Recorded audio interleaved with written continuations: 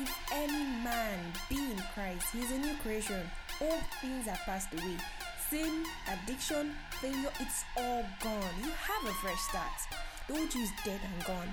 The new has come. You see, God brought me out of the bondage of sin and death into the kingdom of light. This is the good news that Jesus died for you and me. So woe unto me if I do not preach this gospel. Hey guys, you're welcome to another interesting time on Salvation Talk with Anne. Today I am seated here with an amazing personality. What around town is that she is one of the most influential young Christians in Nigeria, and I'm not even kidding. You can Google it. Many of you know her as Ezinne Zara, so we'll just stick with that. Ezinne has a blog called Bible Diary, which has been in existence over 3 years. It has garnered over 250,000 views, 45,000 unique visitors, and readers from over 100 countries around the globe. So yeah, she's pretty much a celebrity Christian influencer. I am humbled to welcome the Ezinne Zara, aka Orange Writer, to today's podcast. Thank you, Anne, for that enchanting introduction. Okay, I get you're trying to be humble. No, it's always embarrassing, but it's fine. I understand. I'm getting used to it. I'm trying to get used to it. Yeah. So, you're just going to go straight into the podcast. You're going to be telling us your story, how you I'm sure your story is a lot that people want to hear. How you got saved. I'm sure you get it a lot. How you manage to stay on fire for God and all of these things. So just tell us about the Ezinne that a lot of people did not know. The Ezinne before you came to Christ. Okay, so the Ezinne that, a lot of people did not know was very insecure, very troubled. There are parts of my life that I have never spoken of ever. Nobody knows of. I haven't gotten the how will I say, the release from God to speak about them. But they shaped me into the person that, I am today. Also formed part of who I was. So I was very insecure. I struggled with depression. That was basically it. But other than that, I tried so hard to be a good girl because I am a recovering people pleaser. I love to please people. I love to make people happy with me. I want them to like me. I want them to say, oh, Ezinne is a wonderful girl. So I had this very pretentious personality where somebody might say something I don't like, but I'll smile at you and you won't know because I don't want you to think I'm an angry person. So I'll act like it didn't hurt me and then I'll be boiling inside. So I guess that's the Ezinne that nobody, knows. Okay, I know that you were Catholic, so basically you have a religious upbringing, I'm guessing. So can you just tell us about that phase of your life? Before I start, I want to give a small disclaimer. I've gotten messages from lots of people who have told me, thank God, God brought you out of the Catholic Church. You need to speak about it. And people who were Catholic who have told me, now I've left the Catholic Church, I'm finally free. And I know that they are sending me this because in the past I voiced my unhappiness with the Catholic Church. And I spoke about how I didn't like what they were doing. And I just said a lot of things. So because of that, people think I'm anti-Catholic now. And for a large period of time, I was.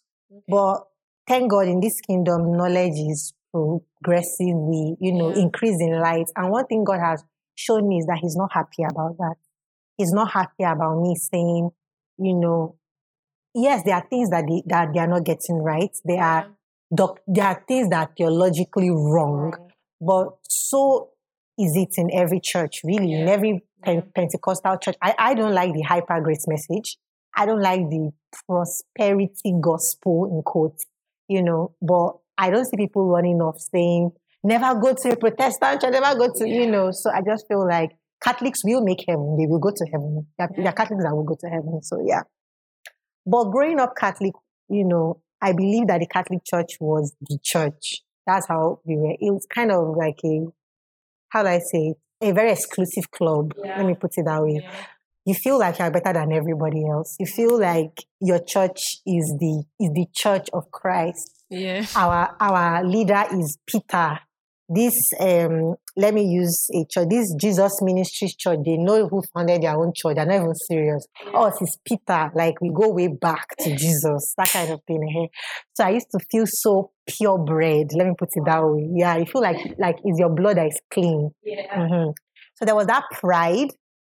And then in the Catholic Church, they teach you a lot of things. At times, the priest spends the whole homily, which is what they call the sermon, homily, just talking about how Pentecostals are lost, literally. And so we have this haughty, attitude and behavior. And then there was also the part of Catholicism teaches you that you make heaven by your works, really. I had never really understood the concept of being saved by grace. It's still hard for me.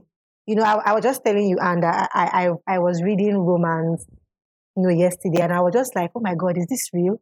Is Paul blasphemy? Because it's like, how can this be true? Because that's not what I was taught. And when I first started talking about God, I was very public about some of these beliefs. And I had a lot of Christians that told me, you are horrible, you are blasphemy, you are teaching people to be saved by works. But that was what I honestly believed. And to a very large extent, I still believe it. I believe that now I understand that we are not saved by works, but our works are evidence that we have been saved. Yeah. But I had it, the other way, which is what, Catholicism teaches you, that if you lie, you are going to hell. If you fight with your sister, you are going to hell. And so we had something called confession, where you have to go and confess your sins to the priest. And because I was a good girl, in quotes, most of my, confessions were always, I quarreled with my sister, I did not obey my mommy when she told me to wash plates. And at the time, the priest was just tired of me and he was like, see, you don't need to come and, confess these things. Just kneel down in your room and just say it to God. But let me just say that I have always been drawn to the supernatural. I always wanted a deeper thing with God. There's something in the Catholic Church that, they call certain people who lived holy lives saints. Now we know that we are all saints. But then they were just special people who lived a holy, and it was believed that they never sinned their whole lives. They never sinned. And so when they died, beautiful things happen, like flowers just growing around their graves that, nobody planted there, or their tongues not, decaying with the rest of the body, or when they died, flowers started falling down from heaven, just beautiful. And I was just always, I used to say, I want to be a saint. I just wanted that supernatural, deeper thing. So I always wanted to be pure and clean. And so anytime I sinned, I'll run to the priest and I'm like, I grumbled when my mom did something that I felt was not fair. And the priest is like, get out of this place. Like, just kneel down by the bed and just tell God that you're sorry. But I was like, no, I need to confess it so I can go to heaven. Yeah. And then the priest will judge your sin in his mind, and tell you and give you something called penance, which is like payment for your sin, right? Yeah. So he will tell you, all right, so you should say for our Father. So you will kneel down, you will say it 4 times. Our Father who art in heaven, hallowed be thy name. And when you are done, you believe that has taken away your sin. I'm sorry if there are, Catholics listening to this, but that is so blasphemous, because there is nothing apart from the blood of Jesus. And if you actually read scripture, which is Romans, that's what I was like, is this real? Is this true? That, there is nothing apart from the blood of Jesus that actually takes your sins away. No amount of community service, no amount of how nice or good you are, which is actually just pretentious, because I'm sorry, but Catholics are some of the worst people, but they cover it up with, I'm religious, I'm holy, I put my hands together, I'm very solemn. But after church, they are gossiping.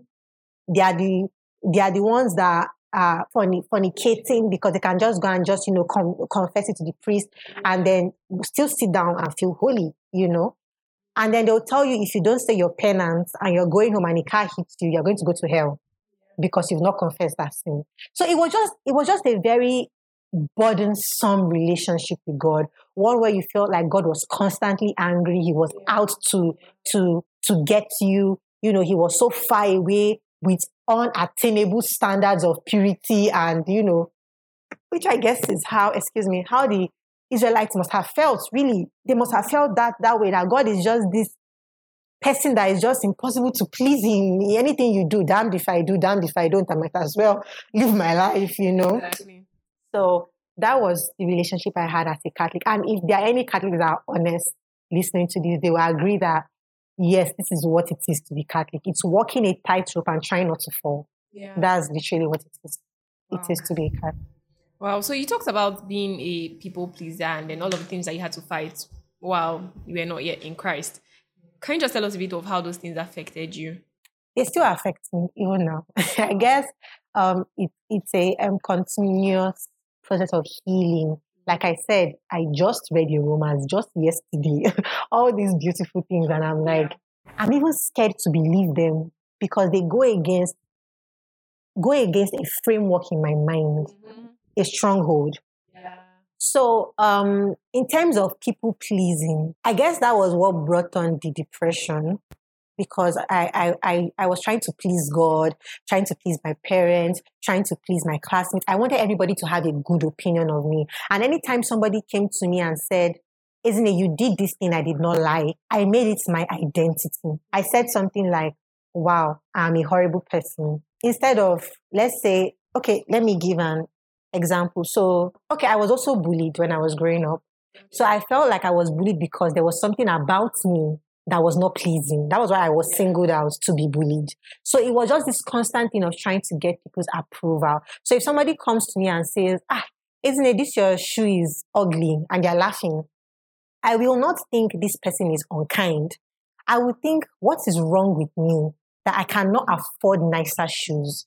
I am such a ugly looking person. My presence is offensive to people. Like, that is what will actually come in my head. And then I will find that I'll start trying to make it up to that person somehow for offending them with my presence. It's terrible. And I'm sure there are many people that can, relate to this. But, I didn't even know how bad it was until I met my fiancé. And, we started courting. And, relationships that are godly can be like a mirror. They just show you who you really are. And, I would say he would say something, and I would say, why are you saying that I'm stupid? And he's like, I never said that. And I would be like, but that's the interpretation. Yeah, because I'm trying to please this person. So it's an exhausting, unattainable thing. You will never please everybody. There are people that will just look at you because you are fair, they don't like you. Mm-hmm. And there's nothing you can do about it. Like, I would just look at you and just say, this girl looks like as if her life is easy. And your life may not be easy, but they won't like you because of that. And there's nothing you can do. So, yeah. Wow. It looks like there's a lot of learning and unlearning you had to Oh my God. Still learning and unlearning. Still. Yeah. I have a friend who has a theory. She says that in Christianity, we don't learn anything. We unlearn everything. Yeah. So I just believe that that's actually pretty accurate. So, yeah. Wow. Okay, so tell us about how you finally came to Christ, like how you started to have this personal relationship with God. At what point in your life did you realize that I need a savior? Thank you for that. I need a savior. Very important, because as Catholics, you don't feel you need a savior.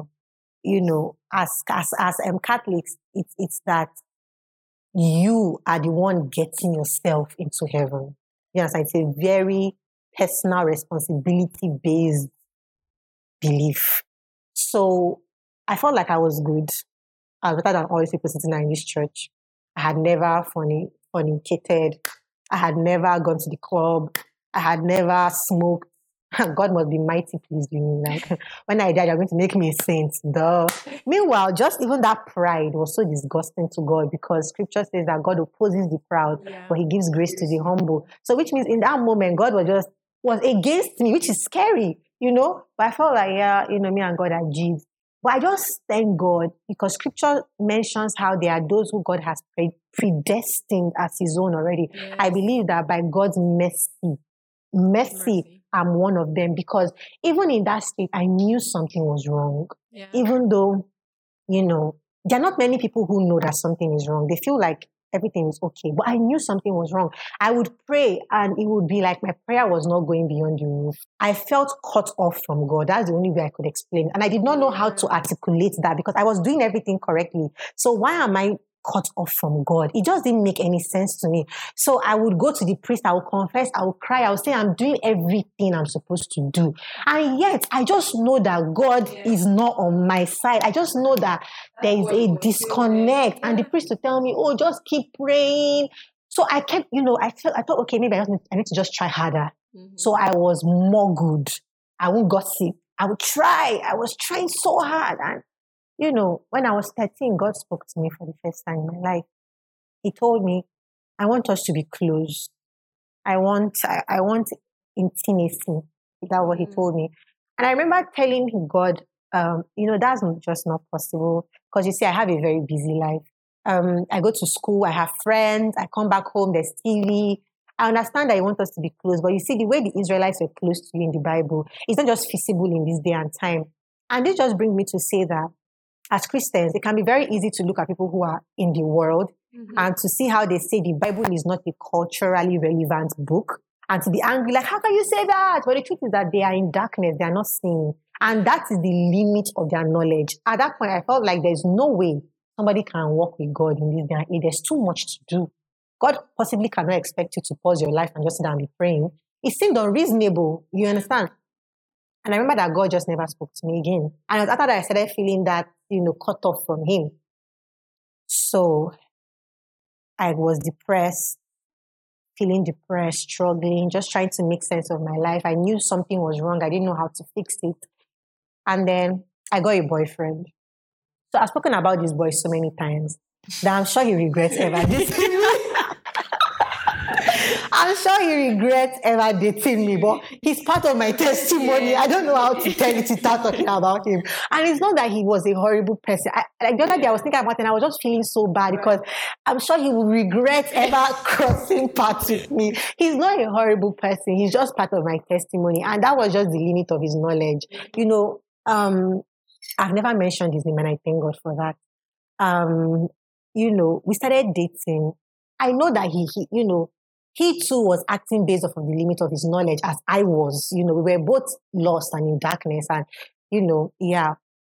And he liked me, and I remember that we had been dating for a while when he told me that his friends were laughing at him that he's in a friend zone in his own relationship. I remember I was very, very naive and very innocent. So I was like, oh, what does that mean? Yeah. And he said, oh, we never do anything together. And I just became scared because, hello, I'm still trying to be a saint.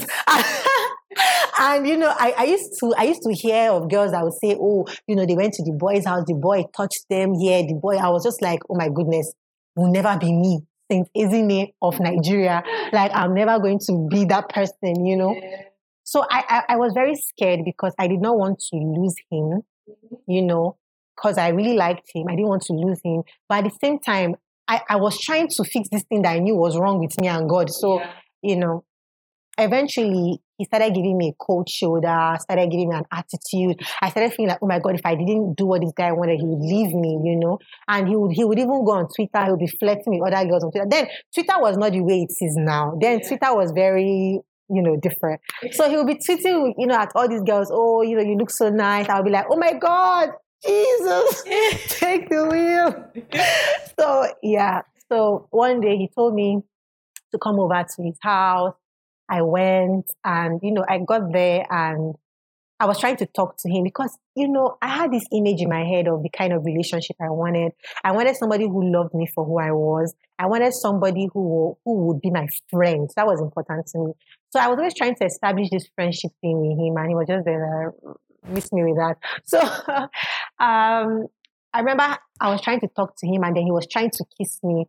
And I was just like, no, I don't want this thing. And he just became angry. He was just like, what is wrong with you? Because we had convos where he was telling me, because I was a virgin, I still am a virgin, but he was telling me, what are you keeping it for? What are you using? Like, nobody is keeping it, anymore. And that even his mom used to tell his sisters that they have to get ready for their husbands. But I guess that was in terms of house chores. But he was saying, like, I want to teach you how to please your husband, which is just, I'm sorry, demonic because it's like, wait, what? But at that point, I didn't even have the knowledge that I have now. I was just thinking, oh, could this be true? Perhaps my husband doesn't want me to come naive. He wants me to have gone to go and acquire the skills somewhere else, then come and now really please my husband, which is a lie, because if that happens, then you come into your marriage with brokenness, with soul ties, it's just a mess, you know. But I didn't know all this. So he would just kept on trying to convince me, you need to learn, and I'm here to help you. I want to teach you, which should have even, you know, told me that this guy doesn't have long-term plans for you. If he's saying he wants to prepare you for your husband, doesn't have long-term plans for you. John the Baptist, I'm screaming, you know. But I was so young and so naive. So, you know, that just didn't even occur to me. So eventually I allowed him to persuade me. I allowed him to convince me to let him touch me. Eventually, you know, when he was done with what he wanted to do with me, I felt so dirty. I can't explain how dirty, even though like all my clothes were still on. I didn't take off my clothes, but I felt so dirty. I felt violated. I'm not trying to shame anybody, but I don't know how people do this and they're normal. Like they just do it on like a regular basis, and you know, they are going to the office, I couldn't function, literally. I was running temperature because I just felt like, oh my goodness, what have I done? Yeah. I remember that my best friend, Oluchi Aitin, dates. I messaged her then and I was like, I didn't tell her what happened, you know. I just told her, you know, I went to see this person and everything. And then I got back home. I just shut down. I shut down completely. And when we first started dating, I made him promise me that if he ever wanted to cheat, he would just leave. He would not like do it when I'm there. So eventually, after 2 days, I was ready to now come out of that funk. I remember that I went to take a shower when I got back home from his house. I kept scrubbing my body, trying to take out the dirt that I knew was inside me. I believe that was the mercy of God to even feel what was actually happening in the spirit physically was the mercy of God. It was the first time I ever recognized that I was a sinner. Before then, I felt like I was perfect. I was good. Yeah. I needed to just try harder. But in that moment, I just knew that if I am just pushed in a particular way, I'm no better than anybody else. I'm a mess. So I remember just crying in the night and crying. To some people who are listening, this might be like a, you know, dramatic reaction to it might be like, girl, you need to chill. But I feel like if God shows you the weight of sin, you can't bear it. And which was what happened. He showed me the weight of what I had done, of letting somebody who was not my husband have access to my body in any way. Yeah. You know, and I remember eventually the guy called me and he was like, yo, been doing this thing for years, won't stop doing it, still want to keep doing it. Are you down? And I was like, no, I never want to do that again. And he was like, you know, don't worry, the more you do it, you get used to it. I was like, I don't want to do it again. And so he was like, okay, since I don't want to cheat on you, I think it's best we end this relationship. And that really hurts, you know, because I thought that he would be like, okay, I care about you, so let's stop, you know. But he was like, yeah, if I can't get it from you, I can get it from someone else, and that's what I'm going to just do. So I guess, you know, looking back now, I'm grateful that he let me go. Yeah. You understand that he didn't try to persuade me to keep on because I would have compromised. So I'm grateful to him for actually letting me go. And it was during that time I went through my, you know, heaviest bout of depression. I closed my window for 4 days. I didn't want any light to come in because I wanted my room to reflect how I was feeling on the inside. And I was feeling blackness. So I remember it was in the midst of that whole, you know, thing that, and he just moved on so quickly. You know, he just moved on. He was dating somebody, like he was just talking to girls and like as if nothing happened. Meanwhile, I was recovering from having given my body to somebody that didn't even value it. Yeah. You know, God spoke to me. He told me, what about that book that your friend gave you? Because I had gone to see my friend a while ago and she gave me a devotional that I just threw because I'm Catholic. We don't do stuff like this. We are the original Christians. So I just threw that thing somewhere in my room. So God told me, you know, go and find that book. So I went. I didn't even know it was the Holy Spirit talking to me. I didn't know it was God. I just felt, moved to do certain things. So I just opened it. And the first thing I saw was, do you want a new life? Jesus can give you a new life. So some people may be like, yeah, blah. But to me, that's what I was looking for. Yes. I was looking to start all over again because I had spent days saying how I wish I could start all over again. I can't do what I have done. How I wish I could just erase this mistake. Yeah. And here is something telling me you can erase the mistake. You can start all over again. It will be like it never happened. So I grabbed that with both hands. And that was how I got saved. I just, recited the prayer I saw there and just believed that by saying that prayer, God had forgiven me of my sins. Wow. That was how I got saved. That's a very, very amazing story. I've not heard you say it like this. Yeah, I probably never have. Before. Okay. So basically, one thing that I've been learning that I know, but it has just become a reality as I've been doing this podcast, is how attentive God is, how God is just somewhere behind the scenes doing all of these things. Like, that longing you've been having a hunger for God, but you've been channeling it in the wrong direction. Yes. So I just realized, how they say reckless love, when God actually chases after us. He's just waiting for that point. And most of us, we get to that breaking point before we actually realize that I can't really do this on my own. I actually need a savior to help me. That's very good to know. So, when you came to Christ, how did it feel? How did you move on?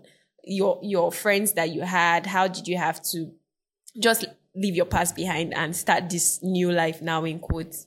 When I gave my life to Christ, in the second that I did, it felt wonderful. I literally felt a weight. I just felt him take away everything. The dirtiness I had been feeling just lifted immediately. It was like, wow. I remember I had only 2 gospel songs on my phone. And even that was a lot. I used to be really into rap, Nicki Minaj, Drake, Rihanna, those people. I was that kind of person. So I had 2 gospel songs. It was Kirk Franklin, Imagine Me. That song spoke so deeply to me because he used to say, imagine me being free, loving you. I used to be like, God, imagine me actually. Like, yeah, imagine me and Identity by Fortune and Fia. Those 2 songs shaped my Christianity when I just started. So it was wonderful. It was amazing, and then I put on my Twitter and I saw all of my old tweets. Still just there, just looking at me like, welcome back. And I'm like, oh my goodness. Like, I just thank God. I can't claim anything as, it was me. I just thank God because how I even genuinely believed that I was different, I don't even know where it came from, but I genuinely just believed that I was different. Yeah. And so I was scared that I knew I couldn't continue tweeting the things I used to tweet. So I was like, but if I start tweeting about God, people will say, oh, this girl, from where to where now? I was even scared that the boy I had done something with would come and be like, yo, was it not you that I was just with, because he had been tweeting about me without tweeting about me. They used to call it subs then, yeah. Subbing. Oh my God, you've been as old as me. Oh my God. They used to call it subbing. So he posted this picture of a girl and a guy sitting down together on a bed. The girl's legs were crossed, but they were like, they were twined, they were intertwined like this. And he captioned it, when she acts like a bad bee on the TL, but when you meet her in person, she's this. And I was like,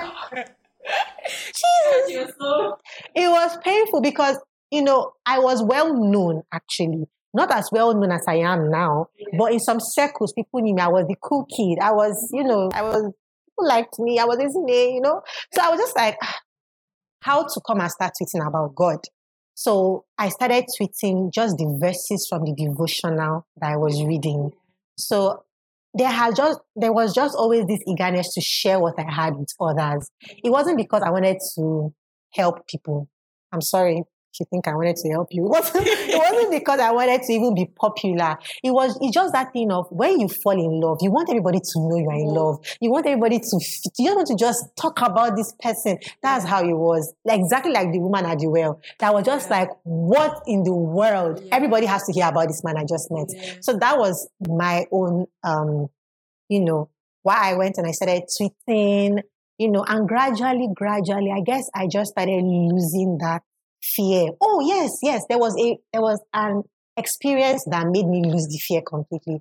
Prior to this, I was still afraid.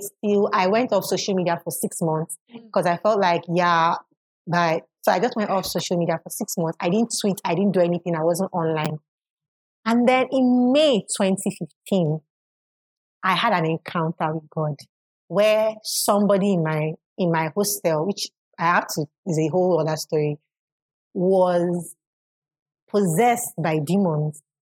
And I was the one God revealed it to. Now keep in mind that I'm just, out here. I just got saved. I don't know what's going on. I'm Catholic, and then this girl in my room is manifesting Jesus be the center, because I don't even understand what is going on.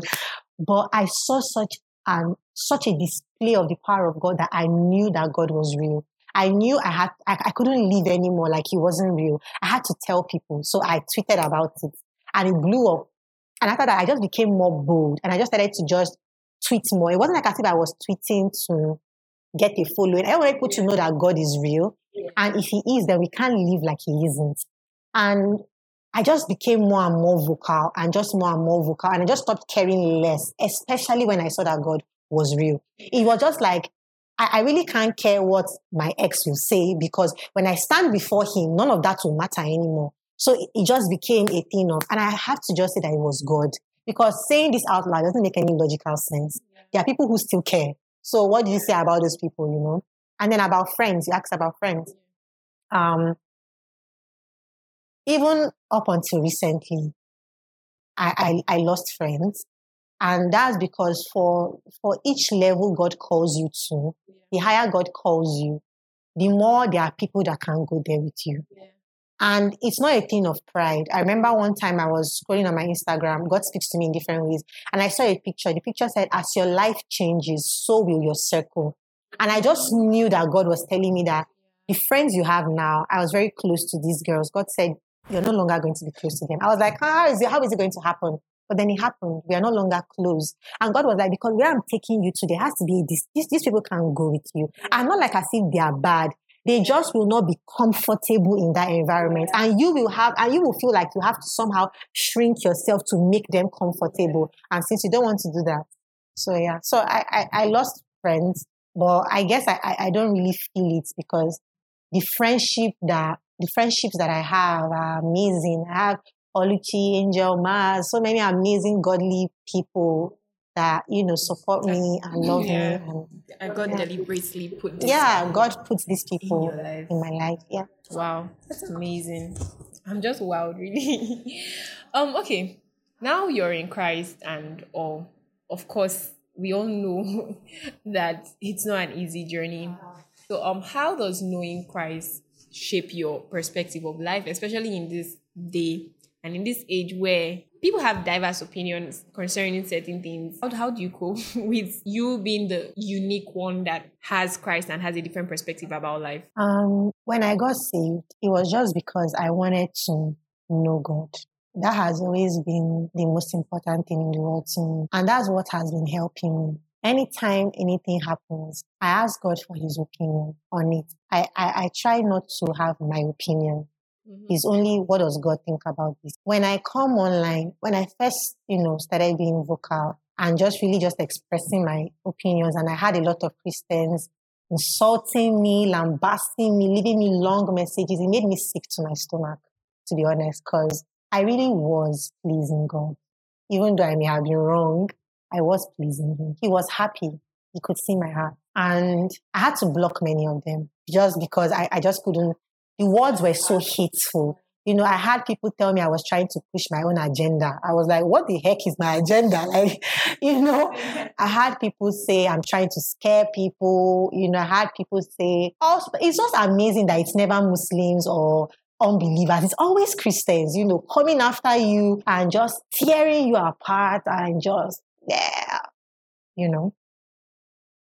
One thing that has kept me is authenticity, openness. And I was, talking about it with you.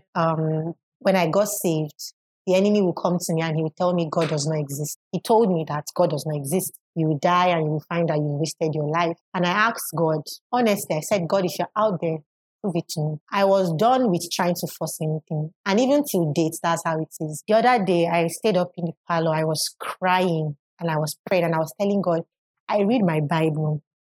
I see that the apostles did these things. I see that you did all these things. Why am I not seeing it in this day and age?